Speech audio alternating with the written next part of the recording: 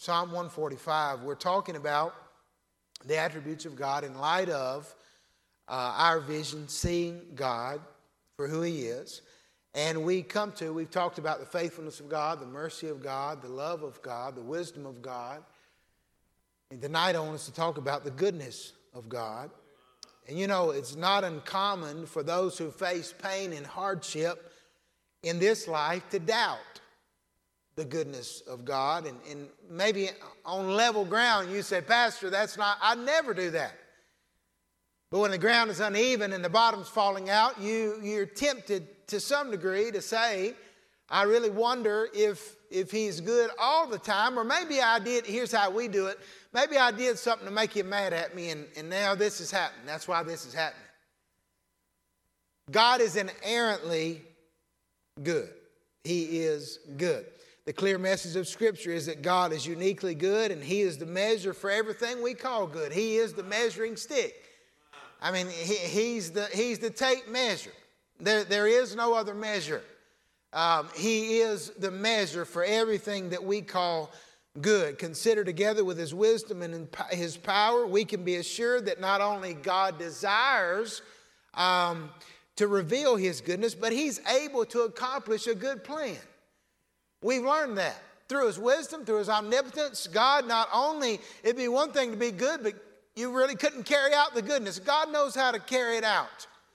God can carry out the plan of His goodness, and we'll see ways in which He did that. But I'm glad that God is good, and He's able to accomplish His good plan in the best possible way. And I'm thankful for it. Psalm 145, verse number 9. Psalm 145, verse 9. The Lord is good to all, and His tender mercies are over all His works. All Thy works shall praise Thee, O Lord, and Thy saints shall bless Thee. They shall speak of the glory of Thy kingdom and talk of Thy power, to make known to the sons of men His mighty acts and the glorious majesty of His kingdom. Thy kingdom is an everlasting kingdom, and Thy dominion endureth throughout all generations. The Lord upholdeth all that fall, and raiseth up all those that be bowed down. The eyes of all wait upon Thee, and Thou givest them their meat in due season. Thou openest Thine hand and satisfiest the desire of every living thing. The Lord is righteous in all His ways and in all His works. And if you'll think about it, honestly, from the beginning of creation, God is good. I mean, if you'll just think with me for a minute about creation and God creating everything, and all through Genesis 1, you see it was good. The Lord saw it was good. I mean, you see that over and over. And to think that God already knew what was going to happen, but yet He did it anyway.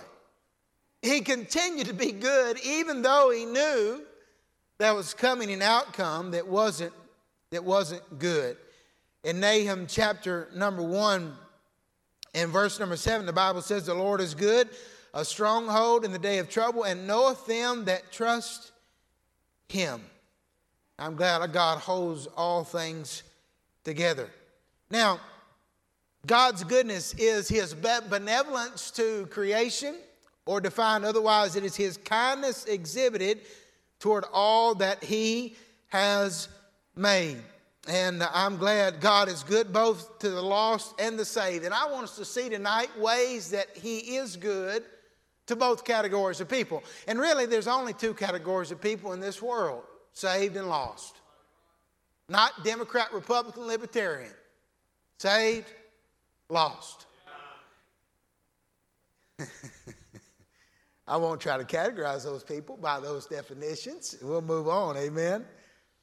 Two groups of people. So how is God good to the unsaved? Turn over to Romans chapter 2 just for a moment. And I want you to see this. If you don't have it marked, it'd be a good verse to mark in your Bible. Romans chapter number 2. I mean, Paul had just leveled a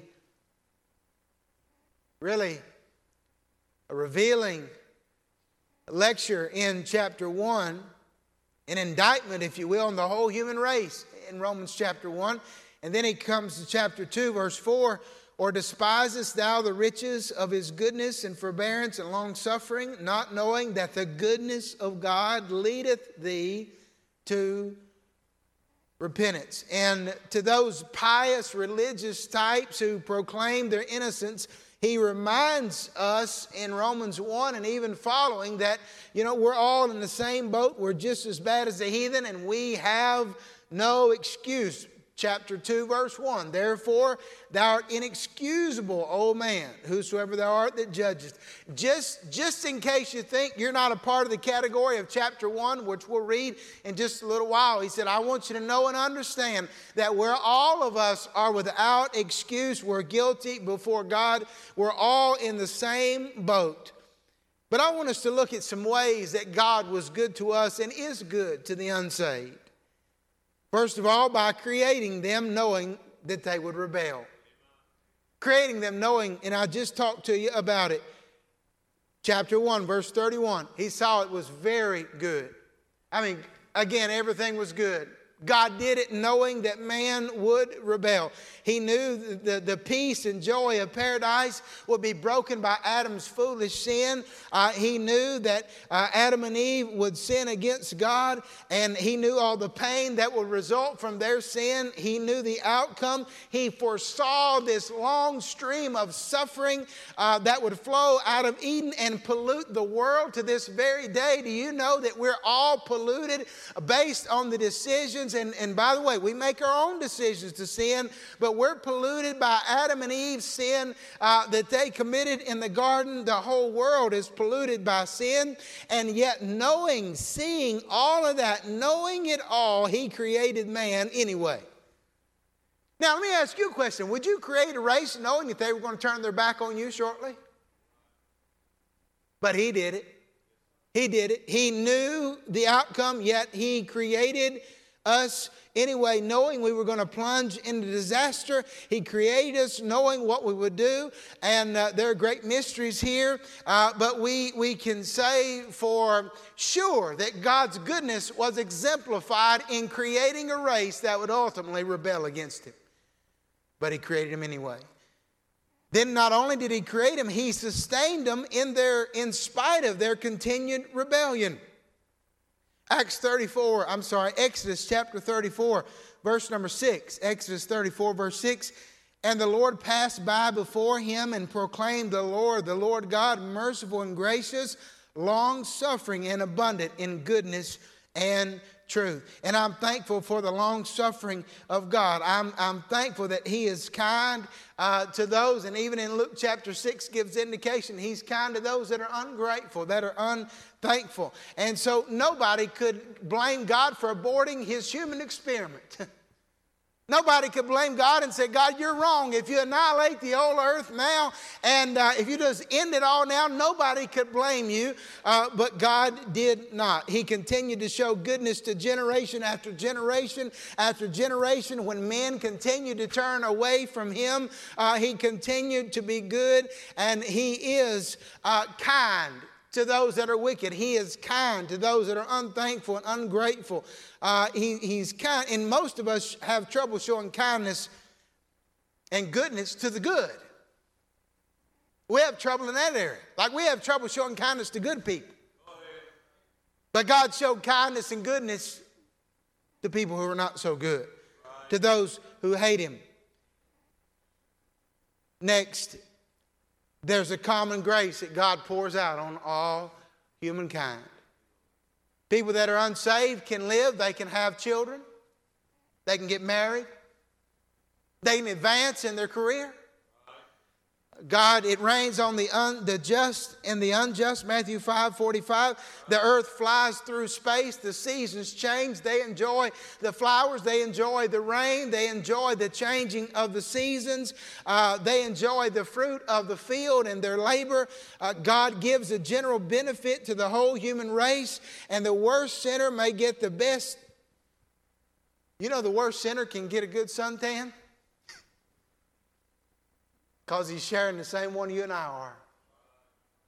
And he can run, he can walk, he can move.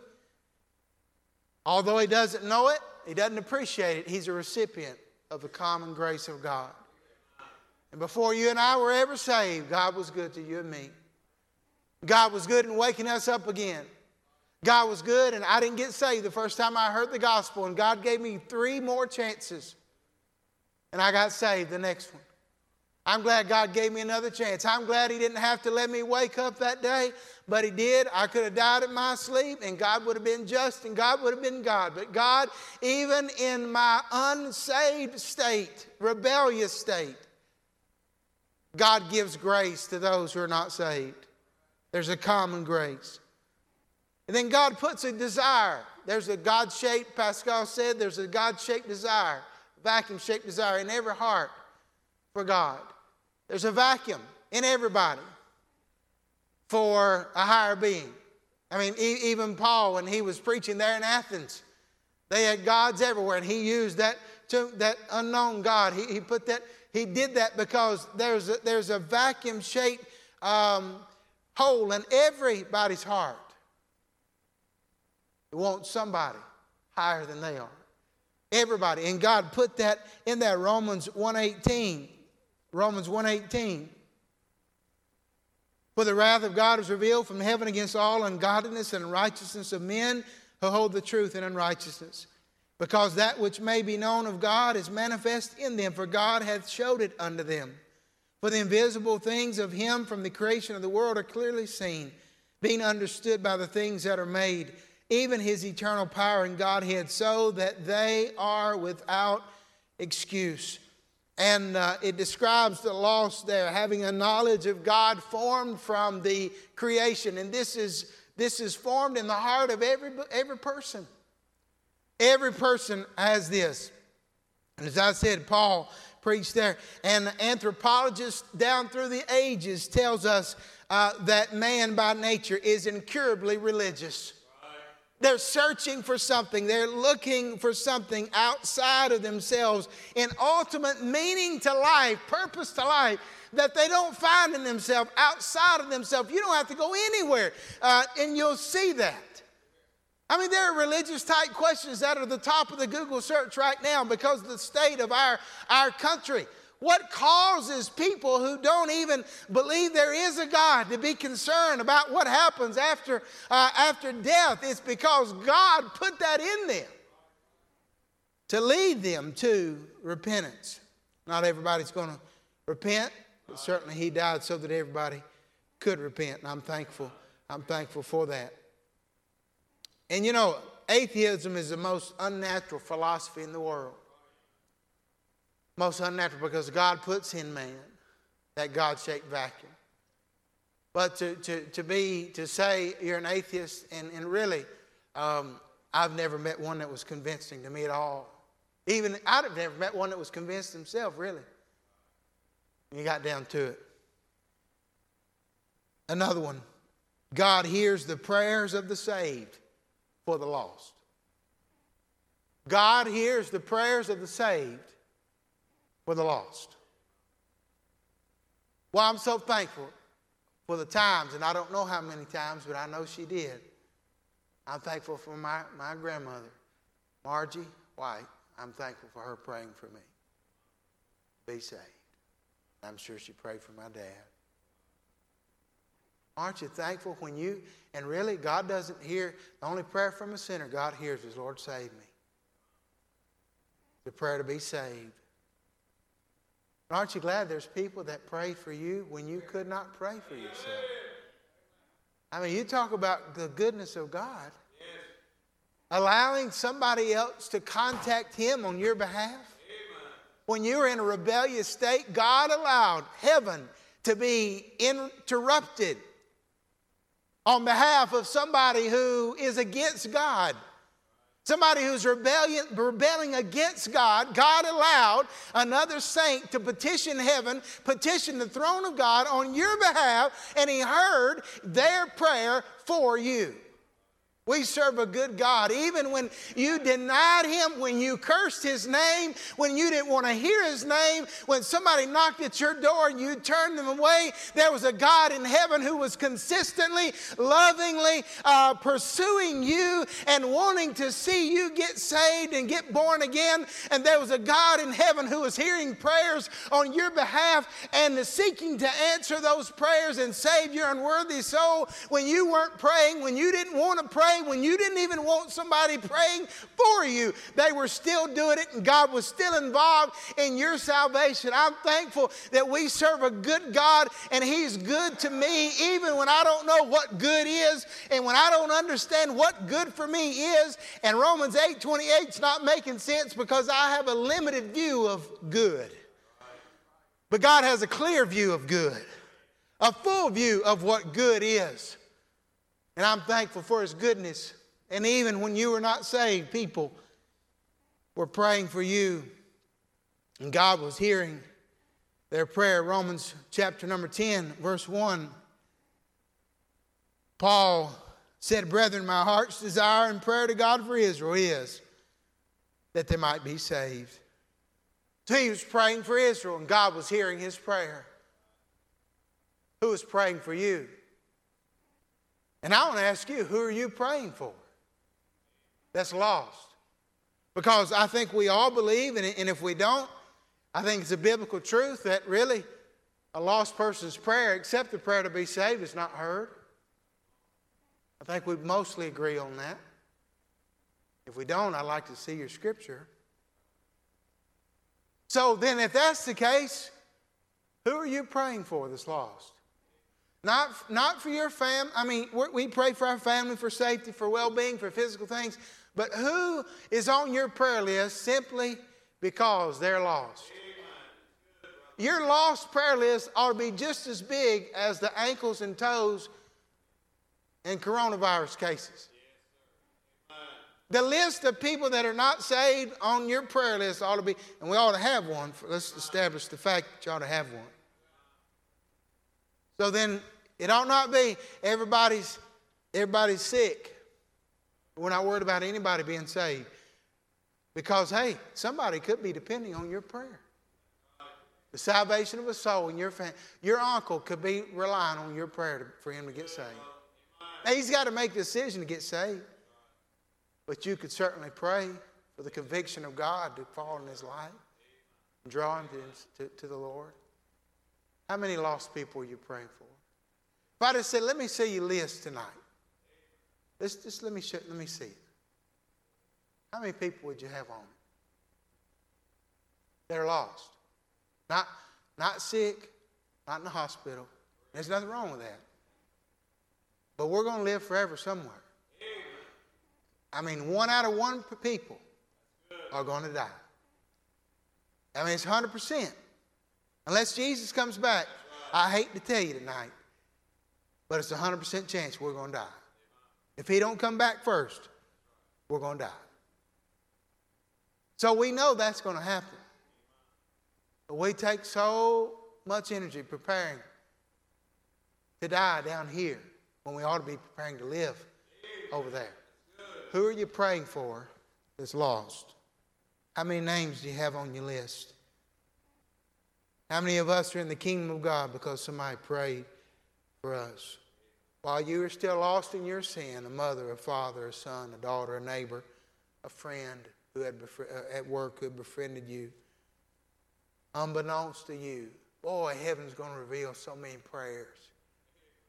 You think of the co-workers that prayed for you to be saved. You think of the mamas.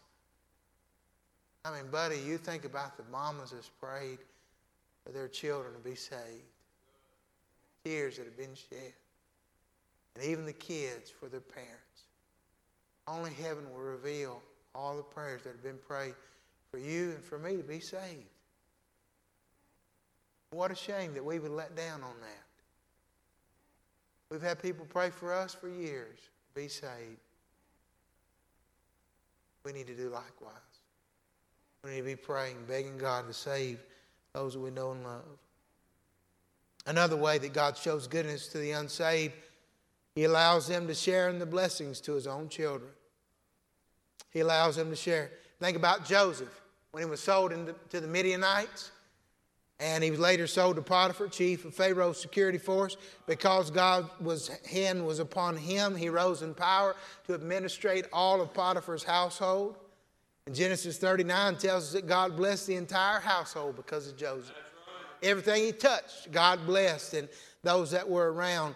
And boy, it matters if you and I are right with God, because we could be inducing the blessings of God on those around us. You know, it matters how we live, guys. Amen. It matters. Oh, nobody's going to tell me it doesn't matter how I live. Oh, yes, it does, because you could be bringing the blessing of God on your family because you're right with God. Why does it matter to be holy, as I mentioned this morning? Because that very thing could be what's hinging on those around you being blessed by God because of you. You know how many saved people in a lost work environment are withholding the judgment of God upon them? That's good. You know how many, and even 1 Corinthians, I believe it is, tells us about the unsaved spouse. The saved spouse is pretty much holding back the judgment of God because of her testimony. And so don't bail out. Don't bail out of the office. I'm the only Christian in the office. Just hold on. I mean, you're the only light they'll have. You're the only salt there is there. You hold on, because you're holding back the judgment of God, and you're introducing the blessing of God by your very being there and being blessed by a good God and being right with God. The blessings of God are flowing in your life because of Him. Amen. And they just happen to be around it. They're enjoying the benefits of God blessing you. Don't give up. Don't quit. I just want to be around other believers. Hey, I agree with you. It's terrible going to work every day, not knowing who you're going to be, the environment you're going to be in, or being in a wild environment. It's terrible. But you know, it only takes one person to change that environment. It only takes one. And man, God can use you. I've seen it happen. Brother Jerry's been used of God in his workplace. And I never forget the way, and I am absolutely nothing. I just don't know your testimony about work. But I just remember, I couldn't be in the same place as those guys. But I'd run in there to get my clothes from the uniform people. Centos, is that how you say that? And I'd go in there and get my uniform. Hey, Reverend. And so when they knew I was a preacher, and I didn't tell them, I never said I was saved. I didn't say I was, because I didn't even see them enough. Like I'm walking in the warehouse, and they'd be blowing the horn, riding them things around, supposed to be working. Boy, you'd be awful to see what goes on in warehouses around the country. All the races, all them races, and forklift races, and tricks on forklifts. I bet there's some videos out there that'd be pretty funny to watch till the boss found them, right? But they'd stop, and it was amazing how the environment changed. Now, not everywhere's like this. But boy, if you be salt and you're light, and I guarantee you, after a while, they stopped using them cuss words. Now, that old boy that I told you, and listen, I'm just telling you the truth. I'm not judging or not judging. I'm just saying he was one tattoo. He was bald-headed, and he just tattoo all the way. I'm not talking about it. I'm just telling you that's what he was. And he drove a truck. And he'd come in there, and he liked me for some reason. I don't know why, because he was kind of intimidating. I mean, just one big tattoo. I just kind of stayed away from him. I'm just going to be honest with you, because I thought, I got a job to do. He's got a job to do. He don't look too friendly to me. So he's just going to stay away from him. And man, that guy, I got to witness to that guy. He trusted me with his life. And I left, and I don't think he ever got saved. But I guarantee you one thing. When he was around me, he didn't act like he did everywhere else. Right. And listen, you can change the culture at your job, guys. You don't have to be defeated and just say, well, I just take whatever's around here. No. You be salt. And you don't have to be obnoxious to be salt. You don't have to be obnoxious. You don't have to be hateful. You don't have to be unkind. You don't have to be loud. You don't have to be smart aleck. Just be salt. Walk in, hold your head high, keep your testimony. Things going on you don't like, walk out. I'd leave. I'd just leave. Walk out. I got to be there. Well, I don't know if I could be in a place where I had to hear that stuff all the time. They'd hear something else, I promise you that. They'd have sticky notes where everywhere. Just find sticky notes. That's like somebody, anyway, I won't say that. Somebody went to Hobby Lobby and they put a political message up in the them blocks. They had some kind of blocks with letters in Hobby Lobby. And so they put, this is what my husband did while I was shopping at Hobby Lobby, and it said so-and-so for president. I'll let you guess what it said there, all right? Stay in the marriage. Stay in the marriage. God ordained marriage. Now, if you're being abused, you get out. Be safe. I'm not saying get divorced. You just go be safe. Be safe till you can figure out what to do. But just because your husband's not saved, don't go running out. Hey, he needs your light. He needs the salt. He needs what you bring to he needs you. You're the only thing standing between him and hell. Some of you at work, you're the only thing standing between them boys and hell. Them ladies in the office, you're the only one standing between them and hell. You're the only roadblock they've got. You're the only chance of heaven they've got. You're the only hope they have for their eternal salvation. You're the only hope they have. You're it. And if you leave, what's going to happen? Be bold. Make the most of it. God allows unsaved people to share in the blessings to his own children. Also, God uses unsaved people to accomplish his purposes. He does. And certainly God did that with Pharaoh, whose rebuke exposed Abraham's deception when he had Sarah. He lied about Sarah and said it wasn't his wife. Or Pharaoh, whose his heart God hardened, and which led to the exodus of the children of Israel from Egypt. And God raised up Nebuchadnezzar and the Babylonians to judge Israel for their sins. And on and on and on you can see. And you could put Felix and Agrippa in the testimony there, who played major roles in the life of the Apostle Paul. Balaam and his donkey. The donkey. You got to say something about the donkey. God used the donkey. And, as the preacher said, if he can use a donkey, he can use any of us. Amen. And he certainly did. Another one. God invites the lost to salvation and made provision through Jesus' death. That shows his goodness. Because God did not leave. He takes no pleasure in the death of the wicked, according to Ezekiel chapter number 18, verse 23. He desires all men to be saved. 1 Timothy 2 and 5. He does. He's not willing that any should perish. 2 Peter 3:9. God wants people to be saved. And Revelation 22:17 is the last invitation in the Bible. He desires people to be saved. For God so loved the world that he gave his only begotten Son, that whosoever believed in him should not perish but have everlasting life. God died for the world, the good and the bad. And you get into this argument about, well, he only died for the elect. Well, quit trying to be God. Romans 10:13 is still in there. For whosoever shall call upon the name of the Lord shall be saved. For God so loved the world. Everybody. The goodness of God is to everybody.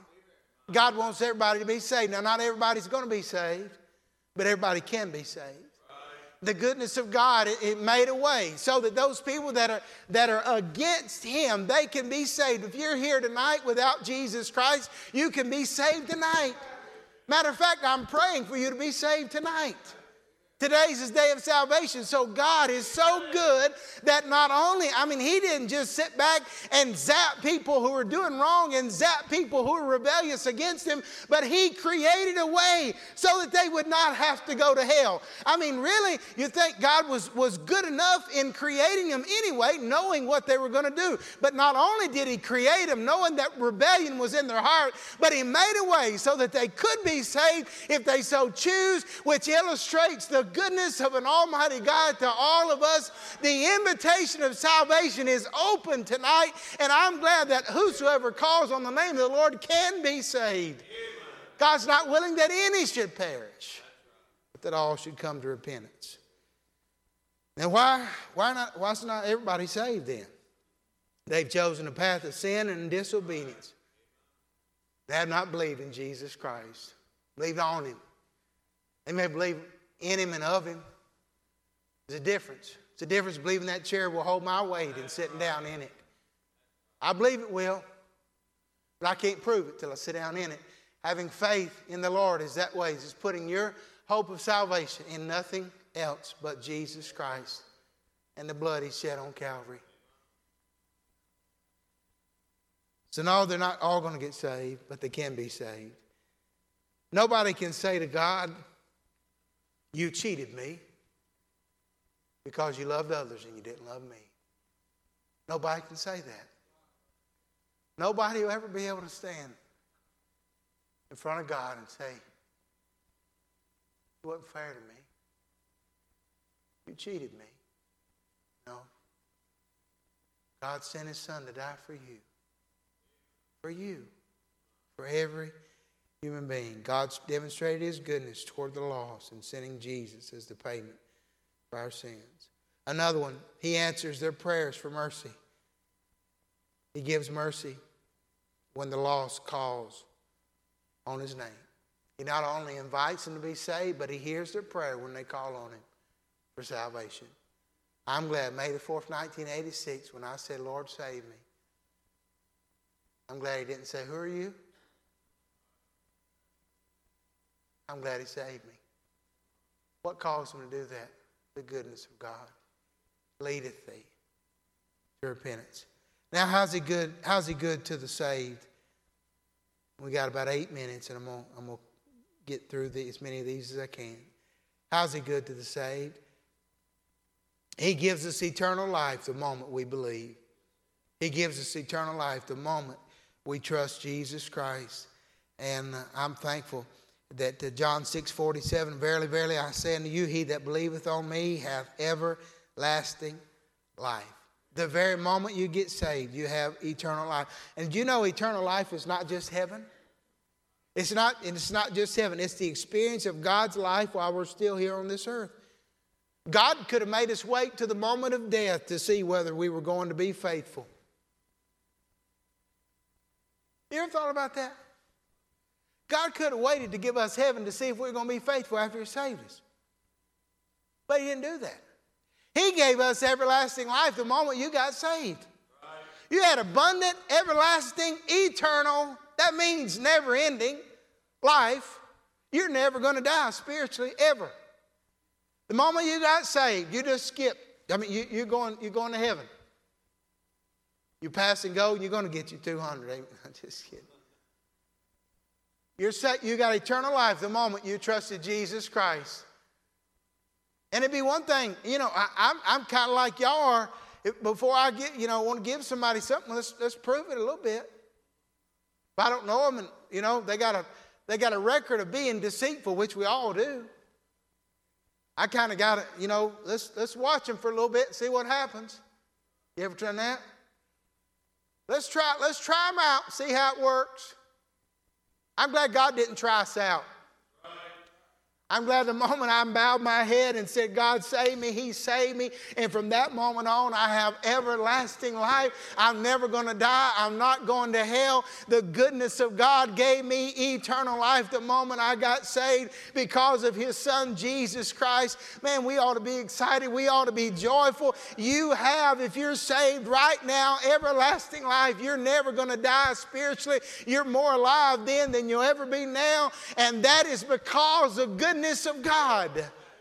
God is so good to us. He gave us more, exceeding abundantly above all we could even ask or think in the matter of salvation. He gives to the saved eternal life the moment we believe. He gives us immediate access through prayer. Hebrews chapter number 4, verse 16, let us therefore come boldly to the throne of grace, that we may obtain mercy and find grace to help in the time of need. And I'm thankful that we can get through. You know, Ivanka may have access to President Trump, but she ain't got nothing on the believer. If you try to call in and get into his office, you can forget it. No, Ivanka, I guarantee she just walk right in. Melania, of course, she can walk in. She probably runs it anyhow. I'm just kidding. They can walk in. Why? Because they're related. They're related. Doesn't matter if it was Bill Clinton and Chelsea Clinton. Why Chelsea can walk in? Because they're related. He walks in their father. Anybody else try to do that? The Secret Service is going to be having a discussion with you. You and I have the moment you get saved, you have instant access with the Father. You have immediate. That's why I get so burdened about people that don't use it, because you have instant access with the Father through Jesus Christ. We've been brought into God's family. We can go right into the Oval Office of the universe and speak to God Himself, face to face. It's a remarkable sign of His goodness. Another way God shows His goodness to save people is He answers our prayers, but not all of them. And that's because He's good. He answers our prayers, but not all of them. And I'm thankful. I'm thankful. Have you ever thanked God for the prayers He didn't answer? You ever done that? It'd help you to do that.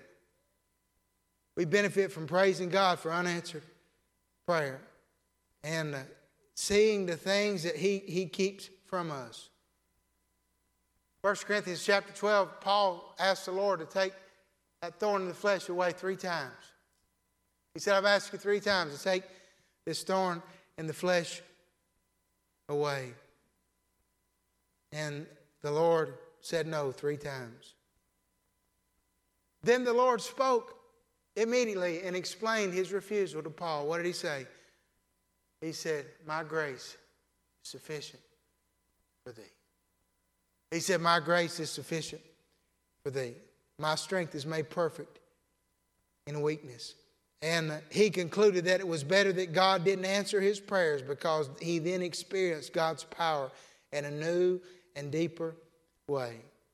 And may God help us to understand that when God doesn't answer our prayers, it's for our good and His glory.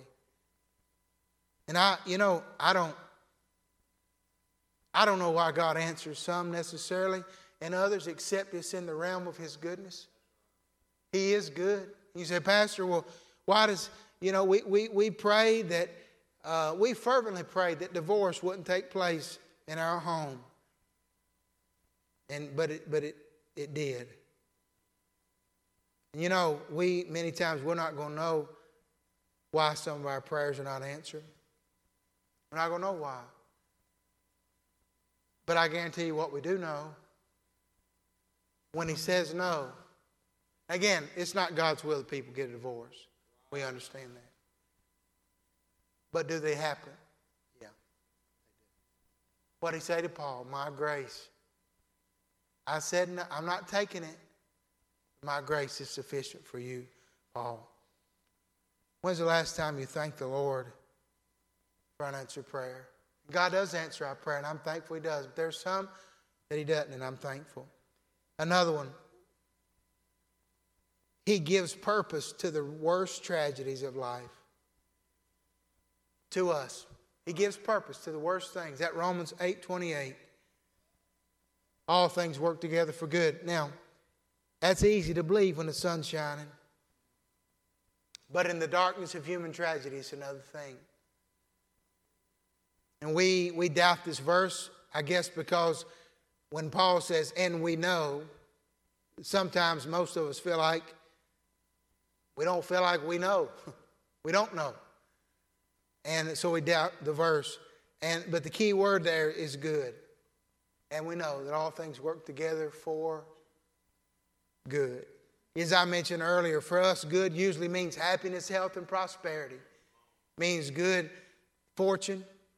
And those things are good, but God's good far exceeds our limited vision. God's good exceeds it. We can't see it. So to doubt that verse is to say that you know more than God or you see further than God. God sees further than we see. And as we say often, we don't like to hear the verse, but God's ways are not our ways. His thoughts are not our thoughts, but I'm glad they're not lower than ours. They're higher. They're higher. His vision far exceeds our vision. His thoughts for you far exceeds your own thoughts for yourself. And God, I'm going to rest in His definition of good. I'm not going to demand that He rest in my definition of good. I'm going to rest in His definition of good. I'm not going to demand that He come to terms with my definition of good, because I honestly don't know what good is in the long scheme of things, the grand scheme of things. But God knows exactly what good is, and He is able to perform it. I'm thankful for His goodness, and because of His goodness, we can rest on this Romans 8:28, because God is inherently good. That's His character, so He certainly knows what good is. When you and I don't really know what good may be, He knows exactly what good is, and not only does He know what it is, He's able to perform that which is good for you and for His glory. So rest in His definition. When He says, and we know that all things work together for good, rest in His definition. Don't demand that He come to terms with your definition. Because we try to reason and say, well, I just don't see anything good about that. I don't see how in the world you can say, God, that was good. And in and of themselves, they certainly may not be good. I'm not up here trying to practice reverse psychology on you, because there are things in our life, if you isolate that one event, you're not going to ever come to the realization that that is good. But when God gets done mixing it in His grand scheme and in His eternal purpose, because He knows what good is, and there's a whole lot of steps between here and there, and He knows how to get there. He knows just the ingredients to put in there to make it good, according to His definition, because He's perfect. His ways are perfect. His purpose is perfect. And so His goodness is perfect. And God knows how to perform the goodness in your life and my life. Trust His definition, even when you don't understand it. Trust it. And it's in that goodness that we're conformed to the image of Jesus Christ. And by the way, anything that makes us like Jesus. Is Jesus good? He's good. So just remember, when you doubt the definition, God's definition of good, just remember, anything that makes us look like Jesus is good.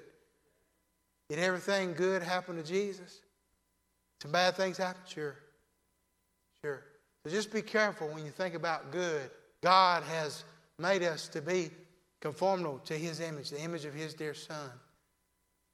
And though the event may not be good, the end result is out of this world.